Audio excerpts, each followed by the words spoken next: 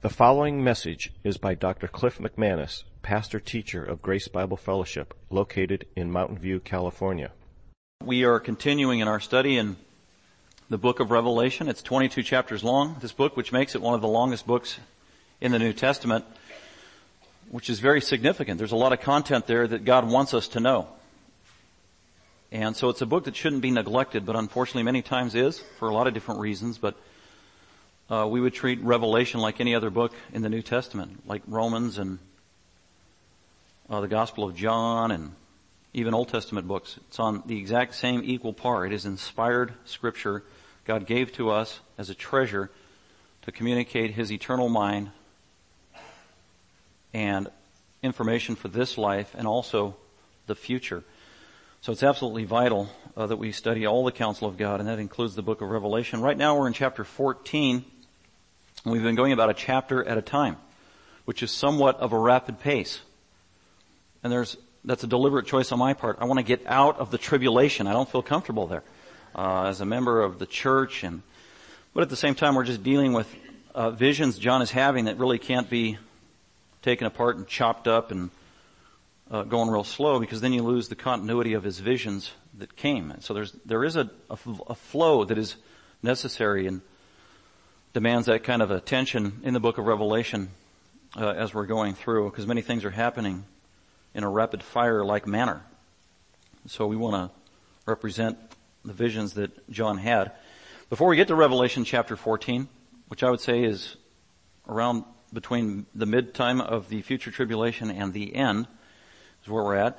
And we're going to look at some information in Revelation 14 that is fulfilling very specific prophecies, predictions made by God in the Old Testament. Can't look at all of them, but just some foundational ones are key. So I'd direct you to Psalm chapter 2, because this is referenced very specifically in Revelation 14 as a fulfillment of prophecy. I believe that Psalm 2, just about all of it, or most of it I should say, is still future. There is some that was relevant pertaining to Christ's first coming and His incarnation. But the bulk of it is probably future, still future, yet future, being fulfilled during the time of the tribulation, the end of the tribulation, and the second coming of Jesus Christ, and even the millennium. And so I want to highlight a couple of verses in Psalm 2. If this was written by David, then that means it was written 1000 BC, 1000 years before Christ. So 1000 years plus before John wrote his book of Revelation. And it starts out, why are the nations in an uproar? And the nations refers to unbelievers who were alive at that time on earth. It's a future prophecy. So it's referring to rebellious, ungodly people in the future during the time of the tribulation in particular. There is an uproar. There is a consolidation of power to rebel against God and His people. It is worldwide. Why are the nations in an uproar and the peoples devising a vain or futile, wicked thing? They're devising plans against God and His people. The kings of the earth, these are wicked kings, take their stand. The rulers take counsel together in a devious way. What are they doing? They're making plans, devious plans, against the Lord, against Yahweh, against God, and against His anointed, the Messiah. Let us tear their fetters apart and cast away their cords from us. Verse 4, He who sits in the heavens laughs. That's God. God is looking down at this futility, these devious, rebellious world leaders in the future, and He laughs because they're pathetic. They're not going to accomplish their wicked task. The Lord scoffs at them. Then He will speak to them in His anger. He's going to allow them to do all these wicked things for a 7-year period during the tribulation. It's going to highlight in the last 3.5 years, and then there will be a stop to it, and that's what it's talking about. God's going to put a stop to their wickedness at the end of the 7-year tribulation. He will speak to them in His anger. This is holy anger of God. And He will terrify them in His holy fury, His fury which is holy. Verse 6, But as for me, I have installed my king upon Zion, my holy mountain. So in the future, at the end of the tribulation, at the beginning of the millennium, God the Father is going to install Jesus Christ to reign as king on the earth. That's what it means. I have installed the anointed one, the Messiah, on my holy mountain, upon Mount Zion. Mount Zion is a real historical place, mentioned 162 times in the Old Testament. And it always is related to the historical, physical, literal city of Jerusalem and a mountain that resides there. It is not spiritual. It's not referring to heaven. It is on earth. Mount Zion. So in the future, God the Father is going to install Jesus Christ as King, as the Anointed One, in Jerusalem on the Mount. That is the beginning of the millennium. That is described in Revelation, as well as other many Old Testament passages. God says, as for me, I have installed my King upon Zion, my holy mountain. I will surely tell the decree of the Lord. He said to me, thou art my son. Today I have begotten thee. So that's a picture, that is a prophecy of God the Father at the end of the millennium, installing King Jesus, who will reign as King of Kings and Lord of Lords, literally on the earth for 1,000 years in holiness. And He's going to reign with His saints, those who know Him. Let's look at one more prophecy, and that would be Zechariah. Zechariah is at the very end of your Old Testament. Zephaniah, Haggai, Zechariah, just before Malachi, the last book. And at the very end of Zechariah, even though it's only 14 chapters, Zechariah has more prophecies that are specific about the coming Messiah than any other book in the Old Testament save Isaiah. So it's loaded with details of the coming of Messiah. And then it kind of climaxes in Zechariah chapter 14. So let's look there.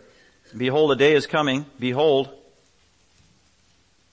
it's a grand day, an amazing day, an unprecedented day, or really time period. It's what it's talking about in history. Behold, a day is coming for the Lord when the spoil taken from you will be divided among you, for I will gather all the nations against Jerusalem to battle. This is talking about how all the nations around the world are going to rise up in a consolidated manner against the nation of Israel because they hate the Jews and the Israelites. This is talking about the future 7-year tribulation. This is when this is going to happen. All the Gentile nations of the world are going to rally, spearheaded by the Antichrist and his prophet, against the little teeny nation of Israel. And notice, they're not doing it on their own. God sovereignly is in charge. He knows this is going to happen. He's actually orchestrating all of this because God is the one that says He's going to bring them against Jerusalem for battle. And the city of Jerusalem will be captured. The houses of the Jews will be plundered. The women will be ravished. One translation says the women will be raped. That's what it means. During the time of the tribulation, especially at the end of the tribulation, the world is going to come in a very evil manner, and they are going to persecute the Jews like never before in history. God's going to protect many of them, but some of them aren't going to be protected there in Jerusalem as they're still living there. And there's going to be women there. And they're going to be ravished. They're going to be raped. They're going to be beaten. And half of the city exiled, but the rest of the people will not be cut off from the city. So that's the time of the tribulation. It won't go on forever. The Lord will intervene. He's the Savior. Verse 3, Israel is the apple of His eye. Then the Lord, or Yahweh, will go forth and fight. He's going to fight on behalf of His people at the end. He's going to fight those nations as when He fights on a day of battle. Verse 4, and in that day, that's a general time period. This is the time of Jacob's trouble. This is the time of the tribulation. And in that day, at the end of the 7-year tribulation is what it's referring to. In that day, His feet, that is the Lord, that is Jesus Christ the Messiah. In that day, His feet will stand on the Mount of Olives. Literally. Jesus, that's His second return. He's going to come out of the sky. He is going to land on the Mount of Olives and intervene on behalf of His people. That's described in Revelation 19. This is the prophecy right here on the Mount of Olives in Jerusalem, also known as Mount Zion, which is in front of Jerusalem on the east, and the Mount of Olives will be split in its middle from east to west by a very large valley, so that half of the mountain will move toward the north and the other half toward the south. When Jesus lands, when God of the universe lands on earth, He creates an earthquake like never before. And that's exactly what's going to happen. This is literal. This has not been fulfilled yet. This is going to be fulfilled in the future at the coming of Jesus Christ. And it is fulfilled in Revelation 14. And that's what we're going to be looking at. One more verse I want to read, and that is Matthew 24. Go ahead and look at that in the New Testament. Matthew 24 and 25 is Jesus just before His death, the week that He died. He gave this extended overview of the end times to warn the people of Israel, to warn believers of that time. The 7-year tribulation that Jesus called the Great Tribulation. And chapter 24 is almost chronological in terms of the details that are going to happen regarding the Great Tribulation. And Jesus says there's going to be a preliminary period of trial called birth pangs, and then at the midpoint, the abomination begins the great tribulation for the last 3.5 years. And in Matthew 24 verse 9, Jesus says this, during the time of the tribulation, then they will deliver you to tribulation, and they will kill you. He's talking about believers, and especially some Jewish believers at that time. Those who hate God, led by the Antichrist, they're going to find you, they're going to kill you during the time of the tribulation. They will persecute you, give you to tribulation, they will kill you, and you will be hated by all nations on account of my name. Verse 16. During this time, especially after the midpoint of the tribulation, Jesus gives a special warning, and he says, at that time, midpoint when the Antichrist is revealed, then let those who are in Judea flee, run. Run to the mountains, hide. Well, that's going to be particularly difficult for women, and especially women with children in the future, isn't it? And Jesus knows that. He's sympathetic to that. Let those who are in Judea flee to the mountains. That's why he says in verse 19, but woe to those who are with child. Woe to the pregnant women. He's got compassion on them. It's going to be difficult for them to flee. And also in light of Zechariah 14, where many women are going to be ravished, raped by these evil people. But woe to those who are with child and those who nurse babies in those days. So he's giving a warning of what it's going to be like. That takes us to Revelation 14. That's quite sobering. But I want to hear the truth.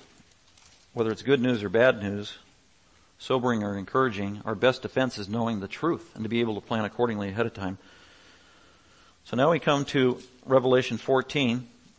Just by way of reminder, in Revelation chapter 11 verse 15, which was a few weeks ago or last month, the seventh trumpet sounded.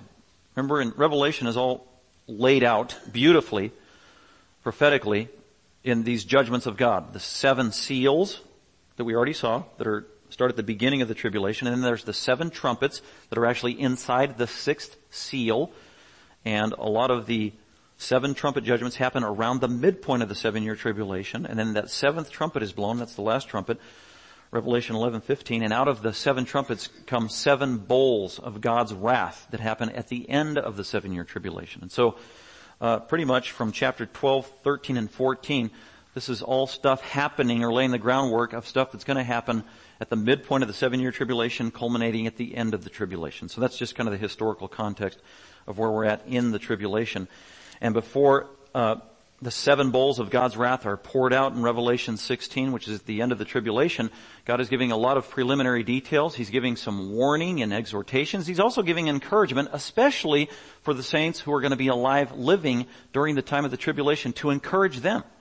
To know this isn't going to go on forever. There's an ending here. Not only is there an ending, there's a glorious ending for those who know Jesus Christ personally, so that they can be encouraged and live one more day and trust God and persevere to the end to receive that good news. And so you've got 12, 13, and 14 are actually kind of like an interlude or a commercial or a parenthesis, a little break to kind of lay the foundation and the groundwork for the rest of the book of Revelation that really goes into chronological detail of the last part of the tribulation, which is chapter 16, really all the way to the end of chapter 22.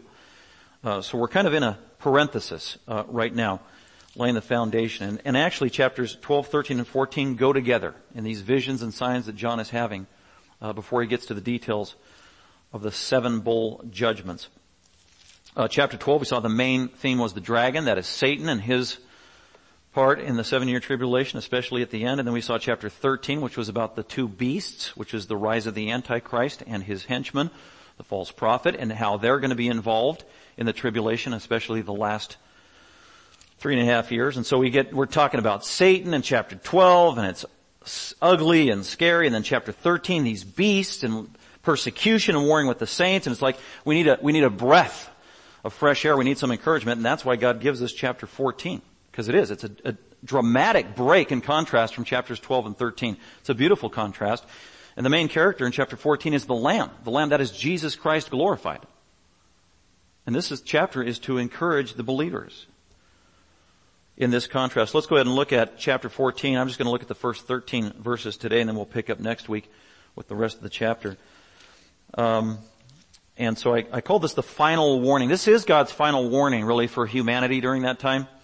Like I said, this is sometime between the mid-tribulation going towards the end, and God being a gracious God, a saving God, a merciful God.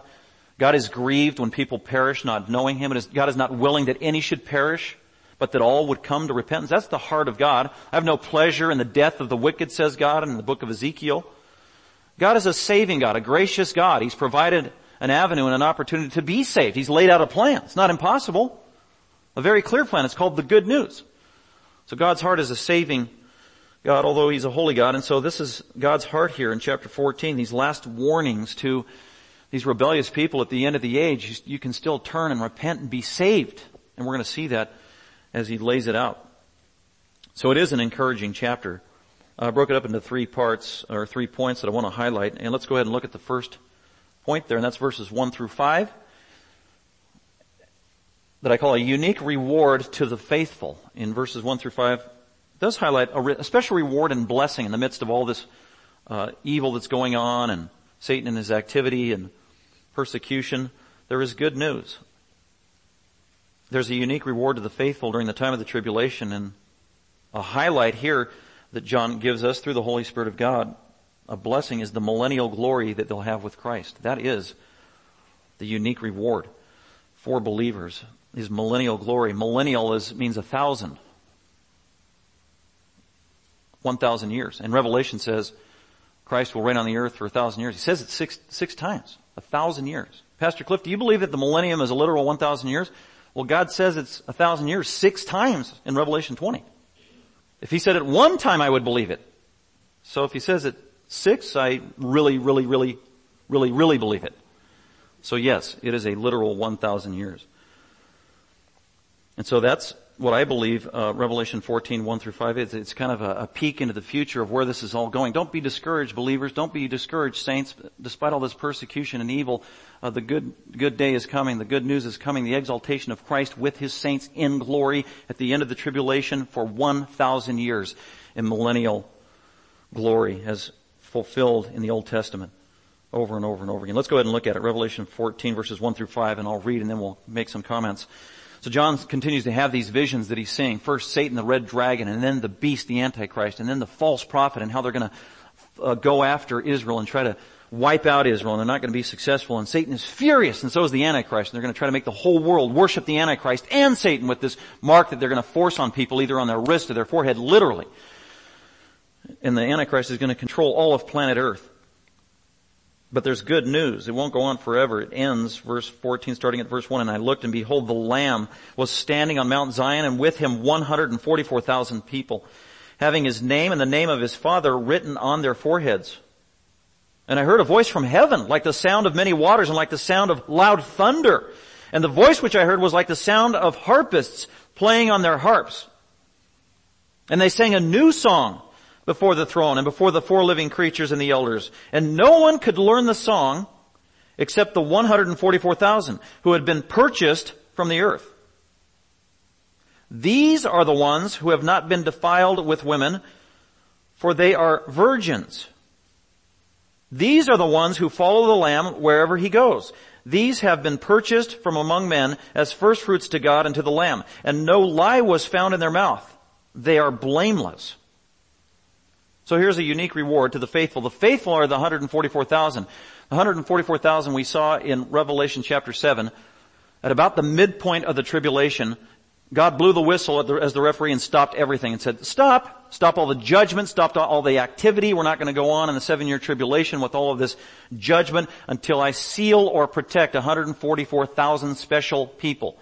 And that's delineated in Revelation 7. And so the mark of God, the seal of God, was impressed or put on these 144,000 Jewish men. They will be protected in the future. They will be on earth, literal people, literal Jews from specific tribes, protected by God. And they're going to get the seal of the living God. The seal that they receive is the name of the Father and of Jesus Christ. The seal was the word used for an imprint that you put on something, whether it's hot wax or slaves were branded with seals. And what it does, it shows ownership and it shows authority. And what it says is God is going to protect these 144,000 Jewish men in a very special way for His purposes. They are called in Revelation 7 servants, doulos, slaves of God. They do His bidding. That is their task. For 3.5 years, slaves of God, representing Him, protected by Him. They have a passion for Jesus Christ and a passionate, Spirit-filled, obedient, fired-up believer in Jesus Christ shares the gospel wherever they go. And that's what these guys are going to do. And they're going to be protected by God in a special way. And they're actually going to be able to live through the 3.5 years of tribulation. And Satan and the Antichrist are going to come after them. And God's going to supernaturally protect them at least to the end of that 3.5 year period. And it's going to culminate at the coming of Jesus Christ, where Jesus Christ is going to gather these 144,000 Jewish men to Himself and give them special recognition as those who have been redeemed out of or purchased out of the great tribulation. And they will be by Jesus' side when He is ready to reign in glory for 1,000 years on earth as President Jesus. And they will be His co-regents, those who co-reign with Him. That's the great privilege that these 144,000 have. Let's go ahead and look at the text and highlight some things there. And I looked, John says, and behold, man, I saw a lot of bad news, but man, I saw some glorious news. Behold, check this out. You will never believe this. That's a good modern vernacular translation of the word behold. It's a great word because we pass it over. Behold, whatever. Old King James stuff. No. Behold, you will never believe it. You should believe it. It's awesome. And behold, I looked and behold, the Lamb. He just got finished talking about one that looked like a lamb that had 2 horns, was very evil. That was a counterfeit Christ. Not a lamb, looked like a lamb, some religious figure. This is the Lamb. This is Jesus. John the Baptist said, behold, the Lamb of God. Lamb, that referred to one thing in the mind of a Jew, and that was a sacrifice to appease the holy wrath of God. A sacrifice that enabled people to be forgiven of sin. And Jesus is the incarnate, eternal Lamb of God. And He's not just a dead lamb as the Old Testament lamb. He was the living Lamb. This is a resurrection truth. Not just a sacrificial truth, but resurrection life. Jesus reigns alive as the Lamb. And what a contrast of the Lamb of the last 2 chapters and the main characters there. Chapter 12, the main character, a 7-headed, ghastly-looking dragon, draconian dragon. How evil is that? And then in chapter 13, it's no better. These 2 beasts. One with 7 heads and another one evil. And then you've got the Lamb. The Lamb. Precious, gentle, approachable. Great contrast. And John is contrasting all throughout here. You've got truth and you've got the counterfeit. That is always true in religion and with truth. If you've got the truth, you have a counterfeit. Jesus is the truth. So He's the Lamb. He was standing. Another significant contrast here, because at the other characters we saw in chapter 13, the Antichrist, first it starts with the dragon was angry, furious, moving, and standing on the sand of the sea. What is sand? Unstable, lacking stability. That's Satan. That's in contrast. Even the verb use of Revelation 14:1, where the lamb is standing firmly, perfect tense, firmly footed. He ain't moving. And He's not on sand. He is on God's holy, precious mountain for 4,000 years of history. Now 6,000 years of history, Mount Zion. That is the hub of God's operations on earth. Jerusalem and the Mount of Olives and Mount Zion. That's where Jesus reigns from. A place of stability. He is standing there. He is firmly planted. He is not moving. He is the rock. It's a contrast from the dragon who stands on the sea, and then the beast, it says, coming up out of the water. He has no home. He's roaming, is the Antichrist. And then the other beast who comes from out of the earth. He has no stability either. He has no identity. And then there's the Lamb, firmly footed on God's mountain, Mount Zion. Like I said earlier, this is, by the way, verse 1 in chapter 14 is a scene that happens on earth in the future. You need to note that because verses 2 and 3 happen in heaven. And a lot of people and commentators confuse that. Some will try to tell us that verse 1 is happening in heaven. It is not happening in heaven. It is on earth. It's in fulfillment of all these Old Testament prophecies, New Testament prophecies, Matthew chapter 6 prophecy. This is happening on earth. Revelation 5:10, this is on the earth. Mount Zion is on the earth 162 times. Mount Zion is referred to in the Old Testament. It is always 100% of the time in relation to the historical Jerusalem. Mount Zion, God's mountain. It is literal. It is on earth. Jesus is there. He has landed in fulfillment of Zechariah 14. He is there. He is firmly footed. He is ready to rule. He is ready to battle and squash his enemies. He is with 144,000 precious ones that he saved, that he sealed, that he's going to rule with for 1,000 years. Verse 2, and it says, I heard a voice from heaven. This is future. This is prophecy as John is looking into the future. At the beginning of the millennium, as the 144,000 are redeemed as first fruits of many redeemed who will go into the millennium with Jesus Christ. If you're a Christian, you will go into the millennium with Jesus Christ and reign with him. That's what we saw earlier in Revelation chapter 2, verse 27, Revelation chapter 3, verse 21. If you are an overcomer, that means if you're a Christian, you know Jesus in this life. If you are an overcomer, then you will rule with Jesus Christ with a rod of iron. That's kingly authority. Or as a prince or a princess, as a vice-regent of Jesus, you will rule with him. And then in Revelation 3:21 it said you will get to sit on his throne and rule with him. And then Revelation 5:10 said that rule is on the earth. And then Revelation 24-6 says that rule is for 1,000 years. It's amazing. This is too good to be true, it seems like, isn't it? But it is true. This is what we have to look forward to. This is so encouraging. That's why I love the book of Revelation. It is so encouraging. My future is secure in Christ. And in an incredibly awesome way. This is a glorious truth, so that the glorious truth is being celebrated in heaven ahead of time with this angelic choir that is just booming and thunderous. They're celebrating the victory of Christ with his people and the prospect of a millennium. And I heard a voice from heaven like the sound of many waters and like the sound of a loud thunder. And the voice which I heard was like the sound of harpists playing on their harps. They can hear that music from the Who's down in Whoville. How glorious is that? Harpists harping on their harps. Guitars, electric guitars in heaven. Cool! Stringed instruments, that's what they're doing. These are angels. Verse 3, and they sang a new song before the throne and before the four living creatures. The four living creatures were the seraphim, or there's those 6 winged angels that guard the holiness of God, who are around the throne, and the elders, which are not angels, but are glorified men of some special class that are also around the throne of God, looking upon his holiness. And there's all this music going on. God loves music. God loves the hymns. God loves those old hymns. I got old time religion. But do you know what? God likes the new songs too. He likes contemporary music. Some of it. It's got to be good music. God loves music. It's loud. He's cranking it up. This is why when I'm driving in my car, I got it cranked up. The windows are booming. Actually, it's kind of dangerous. But anyway. It's loud music. God loves it. He loves all good music, good holy music. The angels are singing, they are rejoicing, they are celebrating. I love this phrase, a new song. Sing a new song, says the book of Isaiah. Sing a new song unto the Lord. 6 times the Psalms say, sing a new song unto the Lord. Should we have contemporary music in the church? What's contemporary music? They are new songs celebrating the work of God right now in the life of his people. Absolutely we should have new songs. What a great testimony. God isn't just confined to hymns. By the way, hymns only represent, post-1800s anyway. What about the first 1800 years? How come we're not singing some of those, like those Gregorian chants?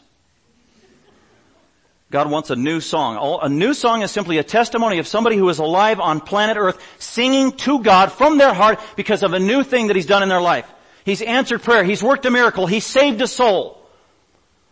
The fact that we are called to sing new songs means we serve a living God. His works go on continually all throughout history. We need to have new songs and even more new songs. And the new songs that were new 5 years ago, they're old. We need more new songs. They're singing a new song. This is up in heaven. It's a special song because the angels or whoever's singing this song, not everybody can know it. It's hard to, whatever it is, whether it's the tune or whatever, or the lyrics are being taught specifically to the 144,000. This is their song. And they are learning this song and they're going to celebrate with this song. A time of celebration. They sang a new song before the throne, before God. No one could learn the song except, see, you're not the only one that is not musically inclined. No one could learn the new song except the 144,000 who had been purchased from the earth. Another good word that's synonymous with purchased from the earth is rescued from the earth. It means, the context is, they were rescued out of the tribulation. Whether they died in the midst of the tribulation and then were rescued by going to heaven, or whether they made it through the 3.5 years at the end of the tribulation and then were rescued by God at the end, at the coming of Jesus Christ. Not quite sure because it doesn't give us the details. The point is they were redeemed, purchased, or rescued out of the tribulation. They were rescued from the dragon of Revelation 12. They were rescued from the Antichrist of chapter 13. And they are installed with Messiah to reign for 1,000 years. They were rescued. And they're celebrating it with song. It's awesome. Why do we sing in church? We sing for this reason, to give glory to God through song. God is a musical being. We were made in His image. We are inherently musical beings. And God loves to be worshiped and praised through song. And that's what they're doing here up in heaven. Verse 4, he gets specific. Well, tell us more about these 144,000. Well, during the course of the tribulation, and especially the last part of the tribulation, they were very faithful to God. Gives us details. These are the ones who have not been defiled with women. It means they did not commit sexual immorality. And Jesus said in Matthew chapter 24 that during the time of the tribulation, it's going to be given over to licentiousness and wickedness. Sexual immorality will be the norm. That's why these guys are going to stand out. They're not going to be given over to sexual immorality. They're going to be morally pure. That's just going to be unheard of in the future. They haven't been defiled with women. It doesn't mean they don't like women. It's emphasizing illegitimate sex outside the context of marriage. That's what it's talking about. So they're going to be morally pure. Why? For they have kept themselves chaste, says the New American Standard. Literally, it's for they are parthenoi, for they are virgins. Same word Mary was, a virgin, a parthenos. That's the literal word. So they probably don't get married. They're probably celibate. They don't get married. Is God demeaning marriage here? Absolutely not. Marriage is a good thing. Proverbs 18:22. He who finds a wife finds a good thing and obtains favor from the Lord. It is not good for a man to be alone. Genesis 2:18. Marriage is good. As a matter of fact, marriage is the norm. Not being married is the exception for whatever reason. Maybe you have the gift of singleness. Or there are other reasons why people are single from a biblical point of view as a Christian. But Paul did tell us in 1 Corinthians 7 that there are times to consider singleness in a unique and special way during special times in history or what's going on in the world. And Paul said during times of distress, when hardship is very difficult, if you have the gift of singleness, that might be a good time to refrain from getting married. Because if you get married, you might have a family. And if you have a family, you might have multiple children. You might have 7 children. And then if it's in the middle of the tribulation or at the end, you're subjecting your children to persecution like never seen before. We saw that in Zechariah. So that's why God keeps these men celibate and they don't engage in marriage. I think because of where it's at in history. This terrible time. So that's why they are parthenoi, they are virgins, they are celibate. These are the ones who follow the Lamb wherever He goes. So during the tribulation, they're just going to be faithful to Jesus. These have been purchased or redeemed from among men as first fruits. First fruits, they're just set apart from God in a special way, a unique group of men. And to the Lamb. And no lie was found in their mouth, for they are blameless. So they're willing to tell the truth, even at a great cost. So they're faithful to God. So that's point number 1. That is just a glorious picture, a unique reward to the faithful 144,000 Jews in the future, that they get to partake in the millennial reign with Christ because of their faithfulness. Let's look at point number 2, and that's the last warning. A last warning to tribulation unbelievers. God has something to say to believers during the tribulation, but He also has something to say to unbelievers, rebels during the tribulation. Damnation before the angels is what they face if they reject Christ and His gospel during that time, as He makes one last appeal and call. And that's 6 through 11. Let me read 6 through 11. And I saw another angel flying in mid-heaven, having an eternal gospel to preach to those who live on the earth, every nation, tribe, tongue, and people. And the angel said with a loud voice, "Fear God and give Him glory, because the hour of His judgment has come, and worship Him who made the heaven and the earth and the sea and the springs of waters."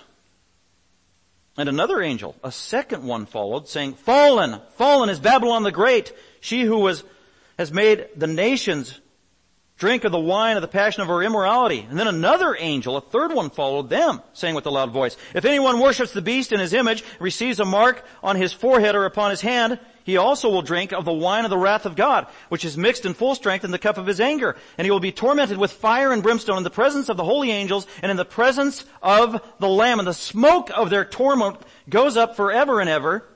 And they have no rest day and night, those who worship the beast and his image, and whoever receives the mark of his name. Wow. This is God's last warning, and he's doing it with angels. And Jesus promised in Matthew 25 that at the end of the age, during his judgment, to execute that judgment, he would delegate a lot of this authority to his angels. You got angels all over the place in Revelation 14.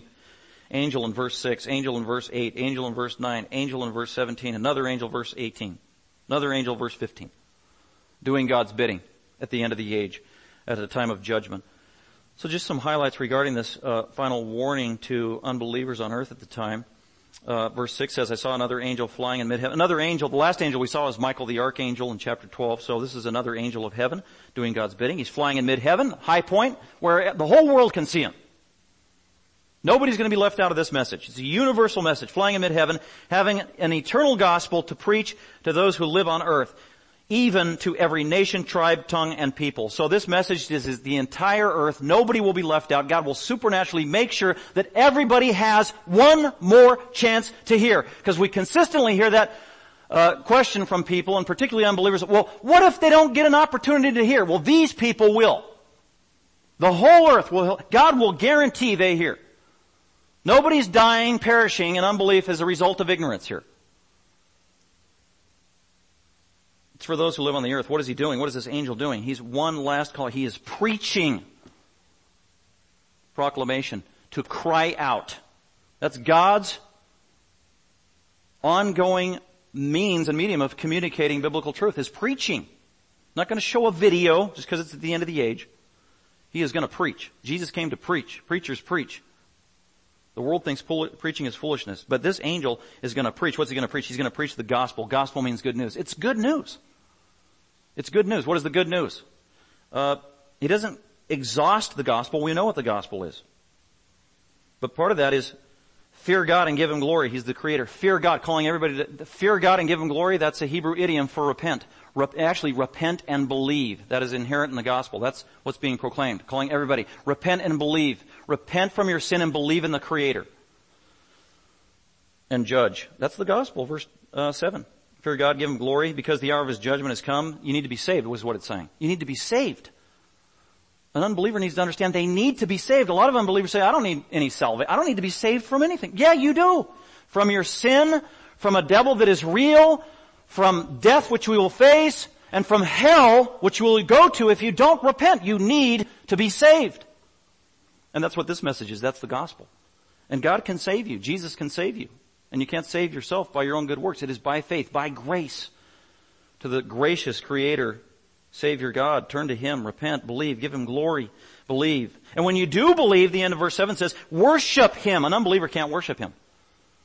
So you got to repent first, then believe, then you can worship and give Him His due as a believer. So God is calling people to believe and worship Him, and it's through the timeless gospel. This is not the eternal gospel, it's called here. This isn't some different gospel that hyper-dispensationalists tell us, well, this is a different kind of gospel that will be preached only uniquely during the time of the tribulation and has nothing to do with the gospel we preach now or the gospel of Paul or the gospel of Jesus. No, baloney. It's the same gospel. There is one gospel. It's the eternal gospel. The gospel goes by many names. In the New Testament, the gospel is called the gospel of peace, the gospel of God, the gospel of grace, the gospel of Christ, the glorious gospel, the gospel of the kingdom, and the gospel of your salvation. One eternal gospel. And that's what's being preached here. It is good news. You can be saved. Come to Jesus, He will save you. It's awesome. God is a gracious God. He's reaching out. But unfortunately, a lot of these people are so hardened, they're going to reject the gospel. They're going to reject everything that's happening. They'd rather have the rocks fall on them and kill them rather than repent and give God the glory. We know that. We've seen it in Revelation 6. That's why God has to send another warning. Okay, fine. If you're not going to believe, verse 8. Another angel, a second one from heaven, followed, saying, "Fallen, fallen is Babylon the Great." Fallen, fallen. That is a curse. That is emphatic. Okay, if you're not going to believe, just want you to know the destiny of your central headquarters, which is Babylon. What is Babylon? Babylon is the origin of all false religion that started in Genesis 10. False religion started in Babylon, over by Iraq, and false religion is going to end and culminate in world history in Babylon, literally in the area of Iraq, literally in the Middle East. That's where all false religion comes from, and God says, fine, okay, you're not going to worship the true God, you're going to worship false religion, and false religion is doomed. It will get you nowhere, it can't save you. Hence the warning, fallen, fallen is Babylon the Great. Babylon the Great was the word that Nebuchadnezzar used in Daniel 4 when he referred to his kingdom, Babylon the Great. Look what I have built. Babylon. Well, it's not great. This place has made all the nations drink of the wine of the passion of her immorality. It's just typified by immorality and rebellion. It's doomed. Don't trust in it. Verse 9. And another angel, a third one from God, followed them, saying with a loud voice, "If anyone worships the beast," that would be the Antichrist, "and his image," literally an icon or statue, "and receives the mark on his forehead," 666, on the forehead or on the hand during that time in the tribulation, "he will also drink of the wine of the wrath of God." You will be judged by God. Severely.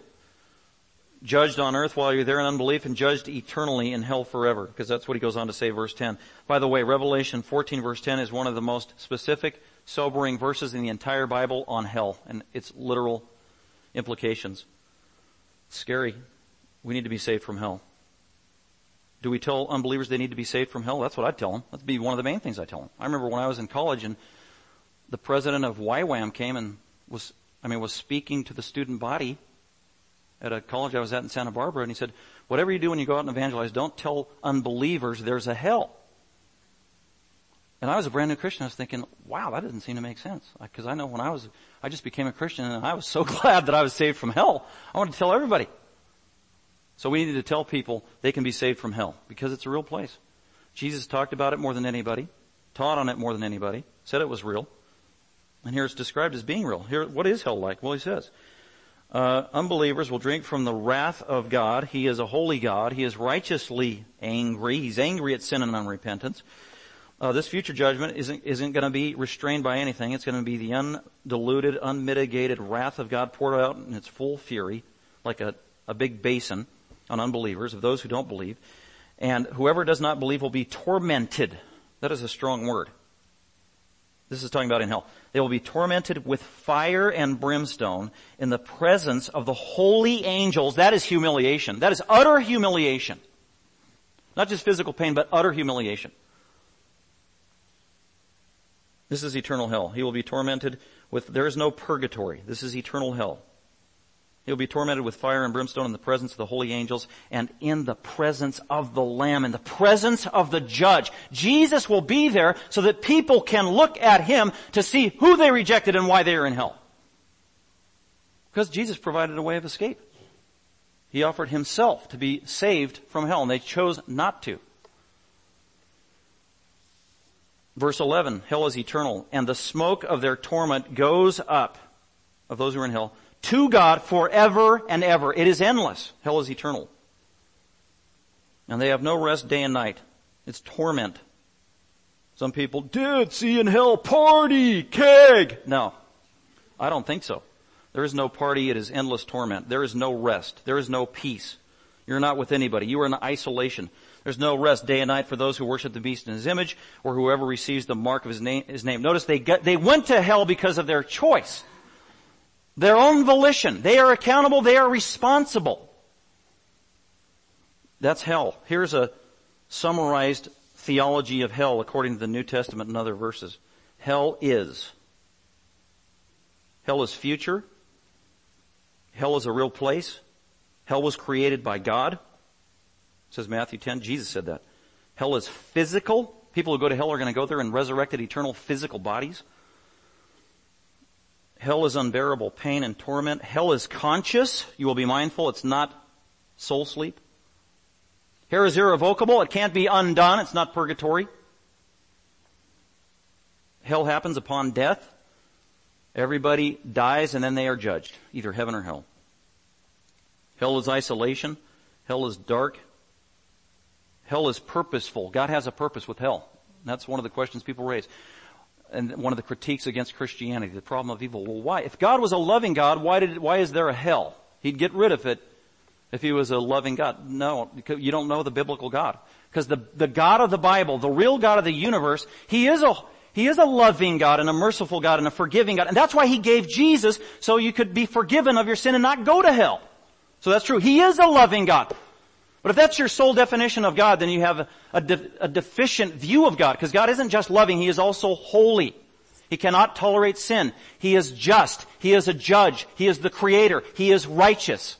That's why there is a hell. That's why He created hell. And that's why hell is eternal. But it will serve an eternal purpose to let us know what God is like. God is a holy God. God is a judging God. God is a God of justice. God is also a God of mercy and forgiveness because He saved believers out of the prospects of hell. So hell serves an eternal purpose to magnify the attributes, the character, and the majesty of the one true God. Hell is purposeful. So much for the problem of evil. And finally, hell is deserved. I'm still looking. I have been scouring the Bible to find a verse that says that before the foundation of the world, God predestined unbelievers to go to hell. Now the Bible says that God predestined the elect to be saved. But the corollary is not explicitly taught and stated in that same way. It's not. You can't find it. John chapter 3, after John 3:16, it says that people are judged because they do not believe in Jesus. And that's why they go to hell. The wages of death is sin. So why do people go to hell? Because of unforgiven sin and because of rejecting willfully, intentionally, knowingly the provision of Jesus Christ as Lord and Savior. They are accountable. That's why people go to hell. It's not out of ignorance. It's not because God is mean. So there is accountability on the human part. That's always what is communicated in the Scripture. Very important to understand that. And this is sobering. This is scary. This should be a motive for you as a Christian. If you know anybody that is not a Christian, to be praying fervently for their salvation and to motivate you to share the truth of the gospel, even if it's just a seed at a time. One little seed, one little truth, even your whatever it is. A truth of God always being planted out so God can use that and woo people to Himself and save sinners. He's a saving God. And He's chosen to use us. So that is the last sobering warning that God extends. And then finally, number 3, 12 and 13, a special blessing for tribulation martyrs. And their special blessing is eternal rest from hardship. 12 and 13, here's the perseverance of the saints who keep the commandments of God and their faith in Jesus. And this, the saints are specifically referring to believers during the time of the tribulation who are undergoing persecution from the Antichrist, Satan, and the false prophet. It's going to be horrific. But the saints, they need to persevere. They need to persevere in their faith, trusting God day to day in the midst of the persecution and rejection, even pain, even death, and trusting their souls to God. And if they are true believers, they will persevere. God will guarantee it. So here's the perseverance of the saints. To keep on persevering, trusting in Christ, knowing that the end will come. The end will come in glory too. By the rescue of Jesus. Perseverance of the saints. The saints, that's the holy ones. If you're a believer, you're a holy one. You've been forgiven of all of your sin. You have the Holy Spirit living in you. As God looks down on you and you're a real believer, He sees you as perfectly holy in Christ. Isn't that awesome? Regardless of what your friends think about you, your family members think about you, strangers think about you, if you're a Christian, Jesus looks at you, you are holy, sinless, pure. Perseverance of the saints who keep the commandments of God and their faith in Jesus. And by the way, you can't keep the commandments of God unless you first have faith in Jesus. Verse 12, verse 13, and I heard a voice. For this is a special promise encouragement to people who will be killed during the tribulation, to encourage their hearts, to press on, to see the big picture, to see the final reward. Verse 13, and I heard a voice from heaven saying, write, John, keep writing this down. Because you can imagine John with his, parchment or his animal skin, and he's seeing all this, and his mouth is hanging open, his tongue is on the floor. Wow. Cool. John, keep writing. Right?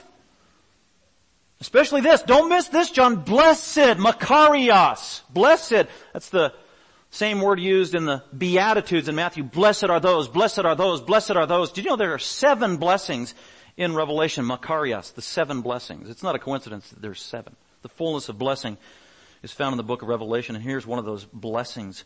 And the word Makarios specifically is used in the New Testament for obedience now that is rewarded later in the future when you leave this earth. It's not blessing now. It's in the future when you get to heaven. So it's not instant gratification. It's delayed satisfaction and fulfillment. Those are 2 worldviews that are contrary to one another, and this blessing is for the future. Blessed are you because you persecute. Blessed are the dead, those who die in the tribulation. Blessed are those who are dead in the Lord. They got persecuted and they died because of their faith in Jesus in the tribulation. But as soon as they die, boom, they are catapulted into the glories of heaven in the presence of Jesus. Where is heaven? In the presence of Jesus. Isn't it? That's paradise. And that's where they go. Blessed are the dead who die in the Lord. From now on, in the tribulation, at the end, there's a special blessing for martyrs. We're going to see that in Revelation 20. Yes, says the Spirit. The Holy Spirit speaks up, which is very rare that He does.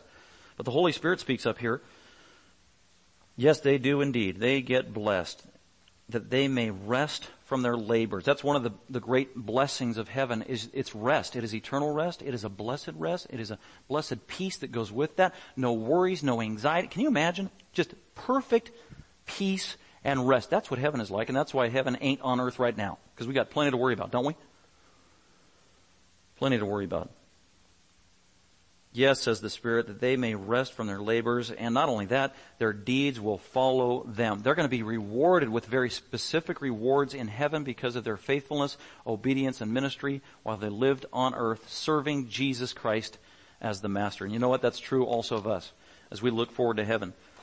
We enter heaven because of our faith in Jesus. He's going to give us perfect rest, and our works, our deeds will follow us by virtue of rewards that Christ will entrust to us. Glorious, great truth. Let's pray to the Father and thank Him for these things we've been able to learn together. Father, we do thank You for the Lord's Day and the time we have to look to Your Word. And Revelation is a very fascinating book, God, but we know it's true, it's different, and a challenge. Continue to help us with Your Holy Spirit, that He would be our ultimate teacher, to see the truths in Revelation, and also to help us apply them in a practical way. And God, thank You for instructing our worldview of how we view the future, how the world is going to end. We don't need to be in a panic. You are totally in control. There is a plan. It ends in glory. Jesus reigns forever, and those of us that know Him get to do as well. God, thank You for that great privilege. Thank You for Your love. We commit this day to You. We pray in Christ's name. Amen. Thank you for listening. Dr. McManus is an author, seminary professor, and pastor-teacher of Grace Bible Fellowship. For more information about Dr. McManus, other messages, or resources, please visit gbfsv.org or call us at 650-630-0009.